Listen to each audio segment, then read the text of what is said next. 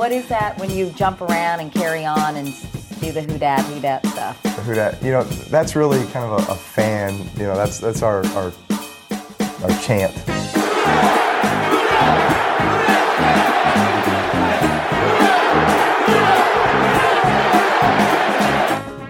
Duncan Holder podcast back at you. Larry Holder, Jeff Duncan here on the Athletics Podcast Network. Of course, theathletic.com/Duncan Holder. You can jump on there and subscribe, get all of our great podcasts, and of course, everything that is anything with the Athletic, whether it's the New Orleans market, whether you're into the Vancouver Canucks, you could get all that coverage too.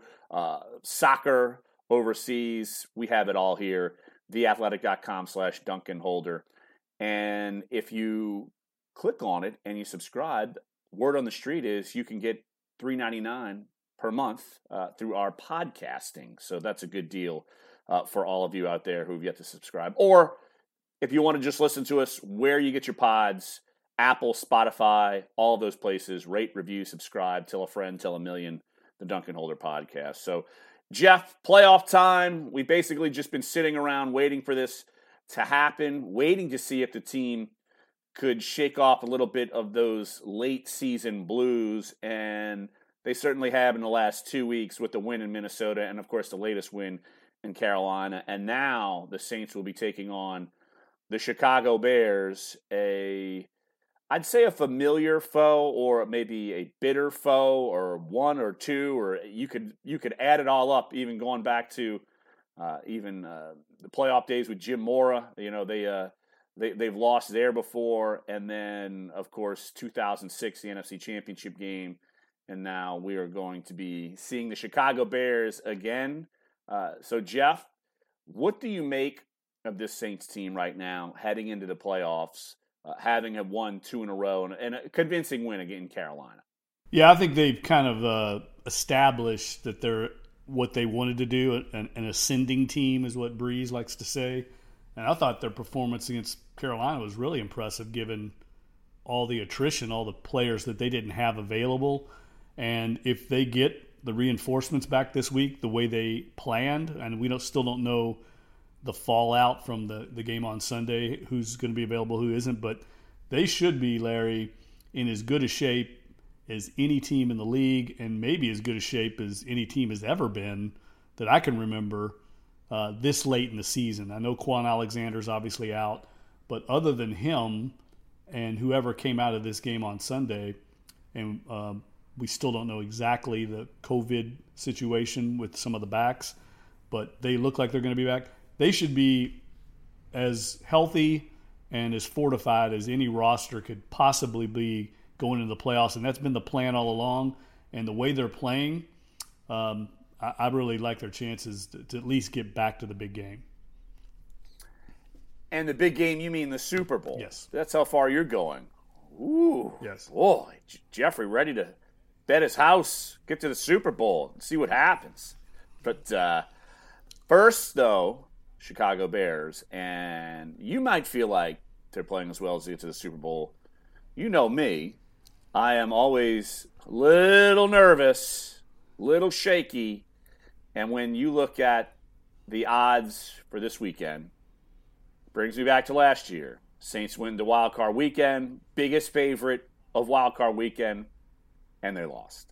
Once again, this weekend, biggest Wild Card favorite, and let's see what happens. And the Saints have some issues to pan out there. But here, look, we've talked about this, and I wrote about it going into the Carolina game. I ranked the opponents of most favorable and least favorable, and I think the Bears at that time was the most favorable matchup. And I've already got my cheat sheet out. It usually doesn't come out till Friday. I got it done yesterday because we're switching it up because we want to get the information out to you as quickly as we can now into the playoffs. And I still think the Bears are the best matchup. I mean, when you go through, and I'm not just talking, and I'm just talking, I'll back up.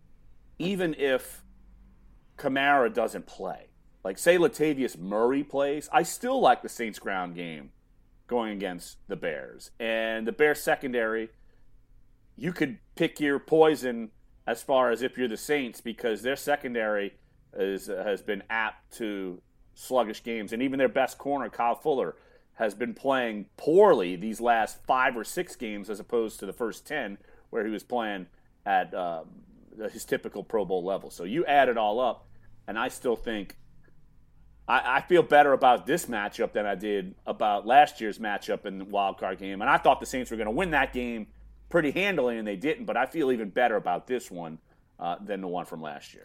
Oh, I do too. I mean, it could not be a better matchup for the Saints. I know Chicago's got a solid defense, but offensively, I don't see how they're going to move the ball consistently against the Saints the way the defense is playing now. And Mitchell Trubisky has played better recently, but at this time of year, Larry, I'm a big believer in experience, quarterbacks that have been through the playoff ringer, and Mitchell Trubisky has not been there. And this is the kind of team you want to play in round one with an inexperienced quarterback, kind of a pedestrian offense. I really think the Saints, unless they have some unforeseen turnovers, mental errors, there's a reason they're basically a 10-point favorite in this game. The way they're playing and the fact that they're going to be so healthy.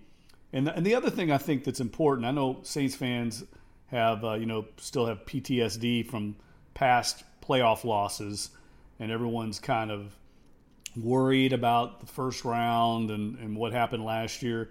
But Sean Payton has been turning the screws on this team. I know the last couple weeks, I mean, he's battening down the hatches. This team is going to be focused. I don't see them having a Vikings-like performance. I really don't. I think they're going to be wired in, and it would not surprise me to see them win this game going away. Well, Jeff, you talk about Peyton trying to kind of tighten the screws, as you say. Look, some screws were definitely left unturned when you look at the Alvin Kamara situation with the running backs and such. And I know Sean Payton hasn't spoken a ton about it publicly. I know Mickey Loomis filled in for Sean Payton on Sean Payton's radio show on the Saints Radio Network last night, and to Bobby Hebert's credit, asked the questions that you probably wouldn't expect from, say, the Saints Radio Network.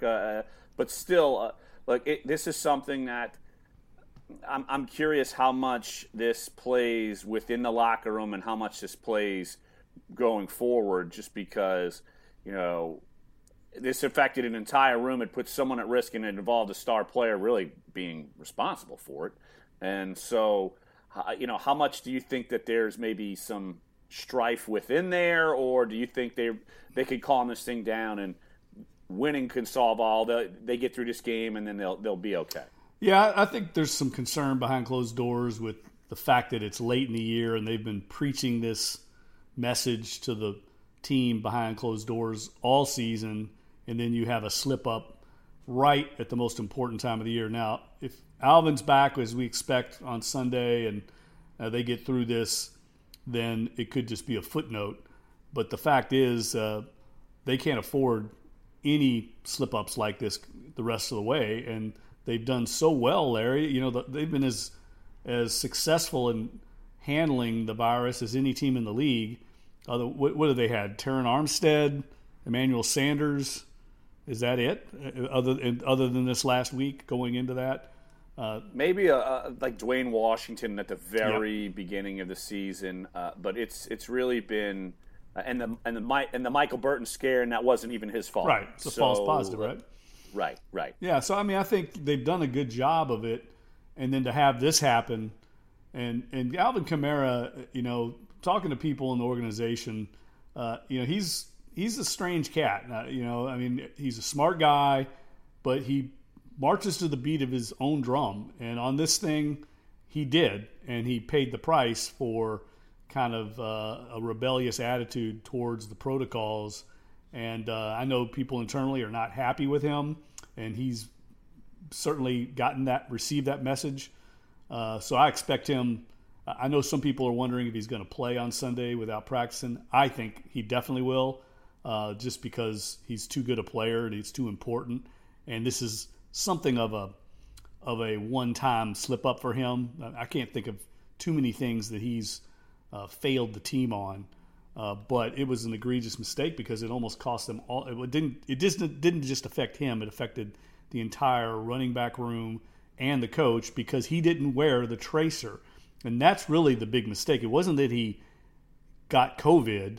If he would have gotten COVID, they could have done contact tracing and figured out everyone else is okay. The fact that he was not wearing his tracer forced the NFL under their guidelines to basically wipe out everybody because they couldn't say for sure that everybody who was in contact with him. They didn't know.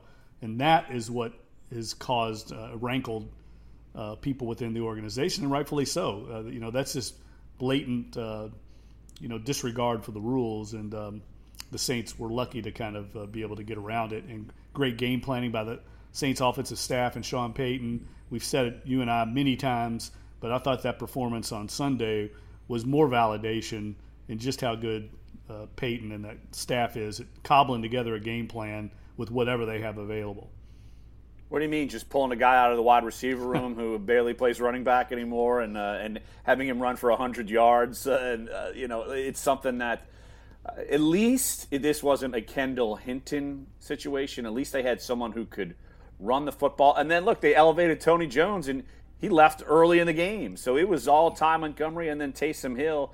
And that's another element we're going to get to here in a minute or so.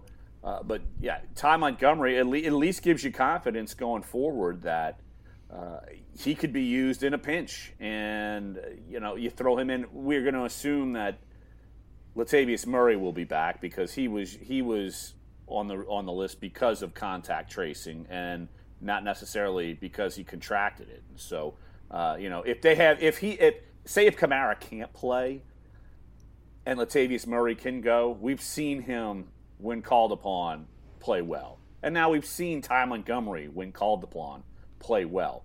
So that just gives you another element that you really maybe didn't know that you had. But look, Taysom Hill, and you and me have talked about this a lot on the podcast. I was always curious to see if they'd ramp up his production or his diversity of snaps, whether it's throwing the ball or running the ball. Look, he sustained an injury in the game, and we don't know if he's going to play. So that you take that element away, and then he's an element you've had consistently for the past 2 or 3 years, and so that's something that Sean Payton could easily have to work around this game as well. Yeah, I think Taysom Hill has become a key factor for them on offense in that he's become the de facto short yardage guy, right? I mean, they go to that package with him at quarterback and that power quarterback sweep kind of run, and it's been extremely successful, not only in short yardage but also near the goal line. It's almost unstoppable. So I agree with you, Larry. I think his health, and we were talking about this yesterday. I was talking to Deuce McAllister about it.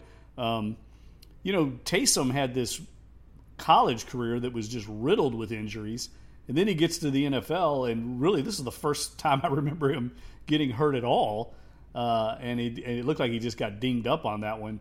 But that was the mark on him. That's why he didn't get drafted. He was his career was so checkered with injuries that people weren't sure he could hold up in the NFL. And I think he's done a great job of building his body over the years. He's a beast in the weight room. His lower body strength is among the best on the team. And he just looks almost indestructible out there. And it's one thing him doing it now, but if he becomes the quarterback of the future here, he's going to have to learn when and when not to take on these big hits. That's something I think that I'm sure will be preached to him going forward. But they need him, I think, healthy in this stretch run because he's a key role player on that offense. Well, Jeff, you look at, say, this Bears-Saints matchup, and I think people forget how close that last game actually was. I almost did. Yeah. You remember it for the C.J. Gardner-Johnson whims shenaniganry. You also remember it for that Michael Thomas was supposed to play and he got suspended leading up to that game for fighting C.J. Gardner-Johnson. But all of a sudden, you look back, the Saints had that game comfortable, and then they blew a 10-point lead and almost end up with a tie. I mean, Will Lutz kicks a field goal with less than 2 minutes left in overtime, and they escape with a win. And so, and look, those circumstances Nick Foles was a quarterback. They weren't using David Montgomery as much. I don't think Akeem Hicks played. Well, yeah, actually, Akeem Hicks did play. But it's something that this matchup, look, in my cheat sheet, Bears fans are already giving me hell for it because I gave the Saints the edge everywhere. The only things I did not give them an edge on, I gave 3 pushes. It was all specialists: returner, kicker, punter. Everything else I gave the Saints an edge, and then they're trying to fight. This was their argument. They're trying to die on this hill where, well, Cairo Santos is better than Will Lutz. I mean, that's how far they're grasping at straws. But still, he's having a good year, Santos. I know, but still, he's a journeyman kicker. Look, hey, former Tulane. Look, even in this, you're seeing me. We're doing this on Zoom. I'm wearing a Tulane hat, right? So it's like ode to Cairo Santos and Darnell Mooney, which we got to get to here in a minute too. But look, it all points to the Saints winning this game. But the last matchup just shows you fluky things can happen. And I know that was at Soldier Field, but still. So, yeah, it's even though it looks competent, we're talking about all these pieces coming back, it's still the playoffs. You just really never know. Yeah, when I look back at it, Larry, I couldn't believe the game went to overtime. My memory does not remember that. I do not remember that going to overtime. I knew it was kind of close, but it felt like the Saints were in control of that game. Am I wrong, the whole way? They could have run out the clock and never give the Bears the ball back, but they missed out, and then they gave the ball back to the Bears with less than 2 minutes left, and then they went down and kicked a field goal, and then they exchanged possessions in overtime, and the Saints got a field goal to win it and just escaped. I just feel that was the game also, though, the Saints played without their whole receiving core, right? Am I wrong on that? Well, Michael Thomas was supposed to come back. He didn't come back. Was that when Emmanuel Sanders had COVID? Yeah, I need to. They were out that. A bunch of weapons in that game, if I remember correctly. But the other thing is, look, I was preaching on here a week ago that I thought Chicago was going to beat Green Bay, and I watched a lot of that game. I was going back and forth, and they got trucked, man. I mean, they were lucky to even be in that game early. And that, to me, was eye-opening. One, the Green Bay's for real, because I've been kind of doubting them all year. I don't know why, but I just have. I know. I've been trying to tell you. I was like... I agree, yeah. That was an eye-opener. But it also told me that Green Bay, in a game that Chicago had to have, now they were fortunate that Arizona ended up losing, but that was all on the line. It was at home. It's against your rival. Playoff stakes at the highest, and you weren't really even competitive in that one down the stretch. That told me all I need to know about the Bears. I think if the Saints come to play, which I expect them to, I agree 100% with your analysis. This team is – people have taken this team for granted, I think, a little bit in the talent level the Saints have. And the Saints have the most talented team in the NFL. There's no doubt about it. I don't care what the Pro Bowls were this year. They had a lot of guys like Mike Thomas that were saddled by injuries, Drew Brees. But when they're at full strength, they're the best roster in the NFL and the most complete team in the NFL. And I think they're going to show it on Sunday against the Bears. Demario Davis and Ryan Ramczyk don't make Pro Bowls, but they make all pros, that sort Andrew of thing. Speed makes the Pro Bowl. Oh, boy. That's another podcast for another day. What are you talking about? It's been the same podcast for all season long. Just a refresher, the receiver who got the start against the Chicago Bears, of course, official start, was Juwan Johnson. Yes. He got the official start. Marquez Callaway was out. Michael Thomas, they parked on the bench. Sanders had COVID. The receivers they had active that day were Juwan Johnson, Traquan Smith, Tommy Lee Lewis. I'm reading through the game chart. Austin Carr. So it was the band of practice squatters and Traquan Smith. And they still should have won that game handily. And so that's the Saints look to be getting those pieces back. I mean, we're under the assumption that Michael Thomas will be back. We're under the assumption that Deontay Harris will be back. You've gotten Marquez Callaway back for the last couple of weeks, and he continues to look like he could be a player within this offense. Jared Cook has held on to the football better. I mean, Emmanuel Sanders has been catching the ball, and so you add all these other pieces, and it is going to look different than what offensively than what the Saints played against the Bears the last time. And don't you feel like, one of the things that the storyline that really nobody's talking about is Breeze. I feel like Breeze is playing better and better. He looks good to me. I feel that some of the jitters we saw earlier in the season and some of the little things that were holding him back. I mean, no one's talking about his arm strength anymore. I feel like he's looked decisive, managed everything like we expect Drew Brees to manage. And that storyline's kind of gone away. But I think if you're a Saints fan, you got to feel good about if they get these weapons back on offense, the way Drew's playing, the offensive line, the way they're dominating the running game, that things are going to start clicking offensively.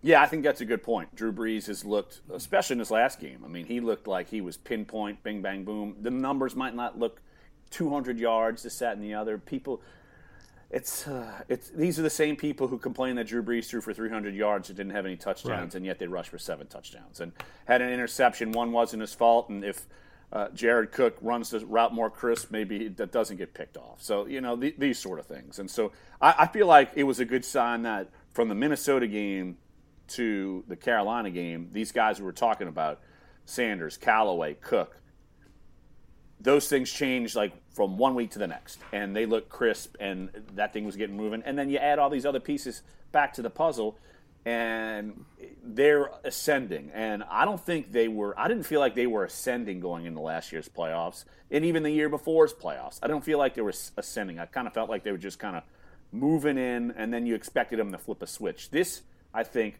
they got kind of their flub games out the way, and now they're kind of moving in the right direction. And that's and we haven't really talked defensively.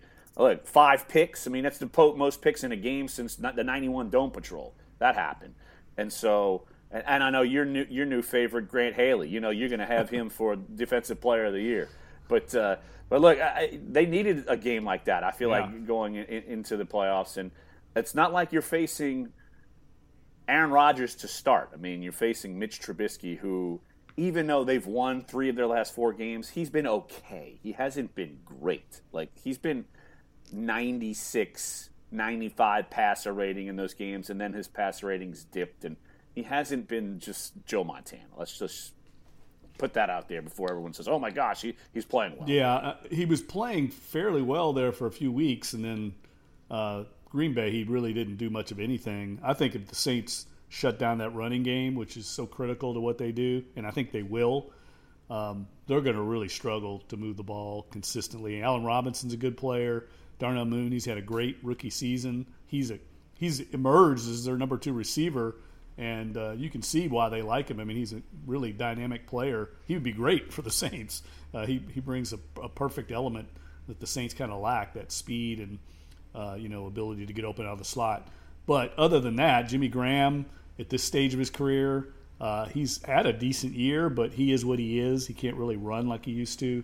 So the Bears strike me as yet another kind of plodding team on offense, and the Saints defense, one of the things that they've done a great job of is adding the athleticism to that defense. Now, it hurts that Quan Alexander's not there, but the fact that you got C.J. Gardner-Johnson, looks like he'll be back. Those elements that they've added the last few years, adding Zach Bond in, who we saw got some playing time this past week, the defensive line athleticism. The Saints are just too athletic, I think, for Chicago. They're going to have to scheme it up, and I don't have any confidence that they can do that against this defense. Yeah, Bond might see a little bit more playing time just because of the running element, and he played about 30% of the snaps against Carolina, and that's with Alex Anzalone and Demario Davis playing 98% of the snaps. So he was getting in there a good bit more.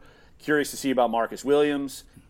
The fact that he was never put on IR is probably a good sign. Probably points to him being able to return this week, and he's had a really good season. So you need him in the playoffs. He's looked like he's kind of gotten it together and really had a good read on things. And Patrick Robinson, he may be able to come back too. So it seems like they're pushing in the right direction injury-wise. But, Jeff, let's look on the other side, though. You mentioned Darnell Mooney, and another key element, Roquan Smith. Both of those players left the game with injuries in Green Bay, and there are fears in Chicago that neither one of them can play. Roquan Smith is basically Demario Davis for Chicago. He is a spectacular player, does everything the same way as Demario does. If they don't have him, that's a huge loss. because it's Danny Trevathan and a bunch of nobodies. And Danny Trevathan is kind of an aging player. And if you don't have a Darnell Mooney, all eyes will be on Allen Robinson, and then you have enough good players in your secondary that no one should really scare you, and you should be able to shut that down. Yeah, and look, I think we overlooked the fact that Trey Hendrickson and Malcolm Brown both came back last weekend, and that's a huge boost to the defensive line rotation.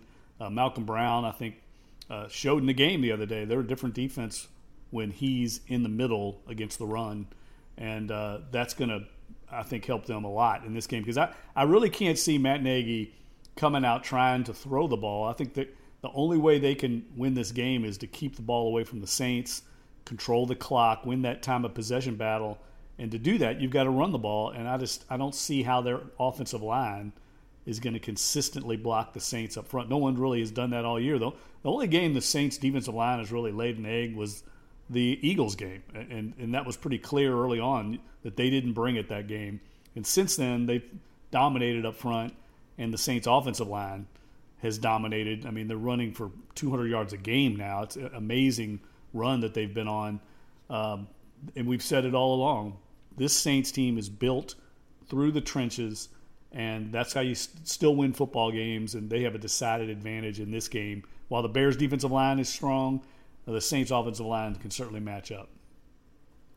All right, we'll give our prediction at the very end of this podcast, even though mine's already public. But I wanted to spend the last few minutes here. Jeff, you wrote an amazing, wonderful story about a person you've been chronicling for many, many years, and that's Steve Gleason. And he is 10 years removed from the diagnosis of having ALS. And you were fortunate enough, the family you've known for many, many years now, and they let you into a day in the life of Steve Gleason leading up to his 10-year diagnosis of ALS.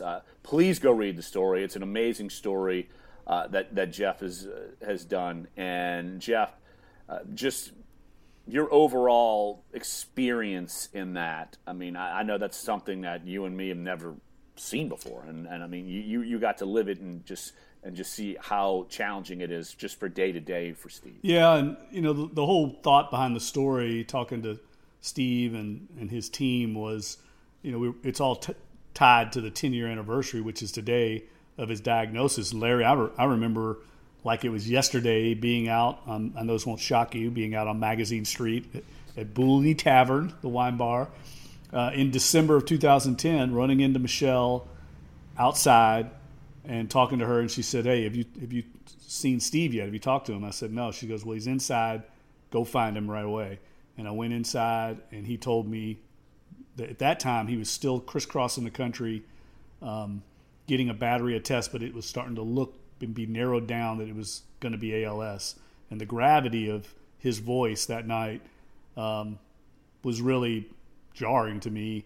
I didn't really know what ALS was, and certainly I know now, but that was just a few weeks before his official diagnosis, which was January 5th, 2011. And so to think it's been 10 years now, he was given 2 to 5 years to live, as most ALS patients are.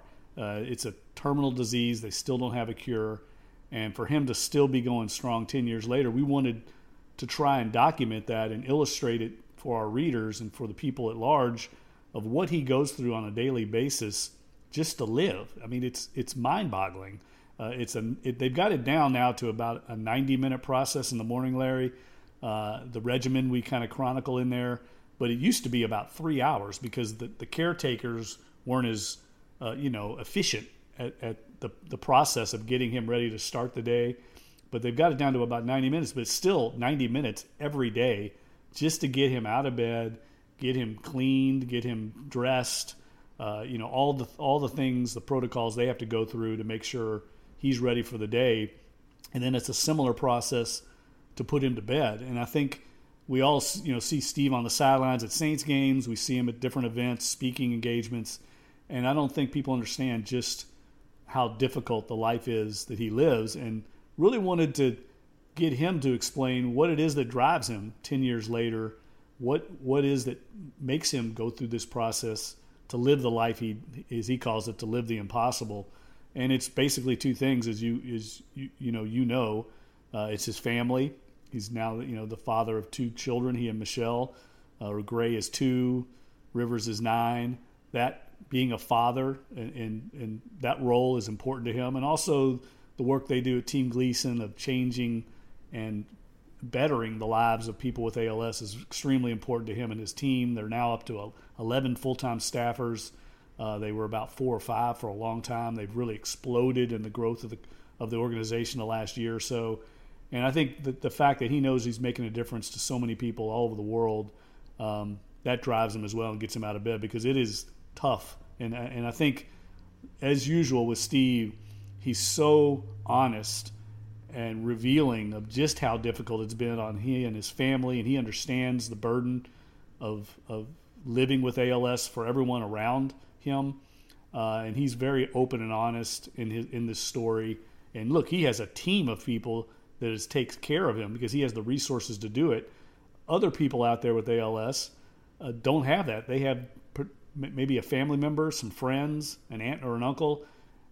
So it's difficult to live with this disease. And Steve, I think, is going to keep going as long as he wants to keep going. I get asked that all the time. But this guy is an amazing human being. And the way he attacks life, I think, is a really good life lesson for everyone, whether you're a football fan or not. Jeff, you did a great job with the story. Everyone has to go read it. And like Jeff says, it is something that you might not get as in depth because of other people and their mentality. But like Steve is one who is blatantly honest about everything. And Jeff, what is maybe one of the honest moments that you saw that either took you back, took your heart away, that sort of thing? Well, during the morning regimen, because ALS attacks your nerves that control your motor skills, he can't move any muscles in his body now. He has to have his caretakers do that for him. And in the morning, every morning, he's on a routine now. They have to basically induce a bowel movement every morning. And to do that, they have to basically force him to use the restroom. And it is a grueling ordeal. And in Steve's true, character, he makes fun of it. He calls it like his daily exorcism because he's got, slobber coming out of his nose. As he says, shit coming out of my ass.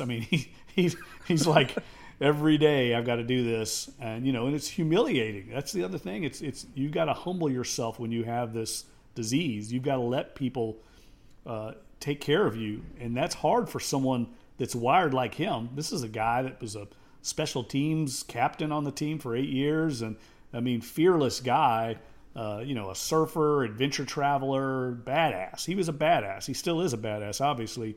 But to be able to surrender your independence and your nobility, if you will, is tough. And a lot of people, and I understand it, don't want to do it. They say, screw this. I can't keep doing this. I can't do it to my family. I can't do it to the people around me. And they elect to just kind of let the disease take its course. That's one road, and it's certainly, no one's judging how you handle this very difficult disease. He's chosen a more difficult road, and I think there's nobility in that too, because he's trying to help people, and he's trying to be a good father and husband under some really, really trying circumstances. Absolutely. Jeff, great job on the story. Like I said, I know you've been chronicling this for as long as this has been going on, 10 years. So great job, my friend, retelling this story. And please go check it out on The Athletic. And kudos to our former Times-Picayune colleague, Ted Jackson, some incredible photos that we have with this story. So go check it out. Be worth your time. And just, hey, Steve's fighting that good fight. And so everyone needs to be a little bit more like Steve every day in their life. All right, real quick, predictions. I'll go first, Jeff, for this playoff game. I'm going Saints 31, Bears 17, and I just think the Saints, as we've talked about, they can stop the run game. I don't think that offense is going to get going for Chicago, and I think the Saints, offensively, they can move the ball, and they'll be able to move it basically any which way they want. So 31-17 Saints. Yeah, that sounds about right. I would go maybe a little lower for the Bears, like 31-9. I just think the Saints defense is really going to have a field day against this group. And I think the key for the Saints in this game is, like every game, trying to stay healthy. If they control the ball and Drew Brees avoids turnovers, they don't turn it over, they should have their way with the Bears and move on to what really gets serious in round 2. Absolutely. All right, that's going to wrap up this edition of the Duncan Holder Podcast. TheAthletic.com/DuncanHolder. You can subscribe $3.99 a month through our podcast, and you could get everything you want with The Athletic. And we're going to have all kinds of great coverage coming up this week and throughout the playoffs and into the postseason the offseason once the Saints eventually get there. For the Saints' sake, hopefully not after this week. And we'll chronicle that. You get everything. And, of course, for our podcast, Duncan Holder, Apple, Spotify, wherever you get your podcasts, you can listen to us through there. So for Jeff Duncan, I'm Larry Holder. Thanks for joining us once again on the Duncan Holder Podcast on the Athletics Podcast Network.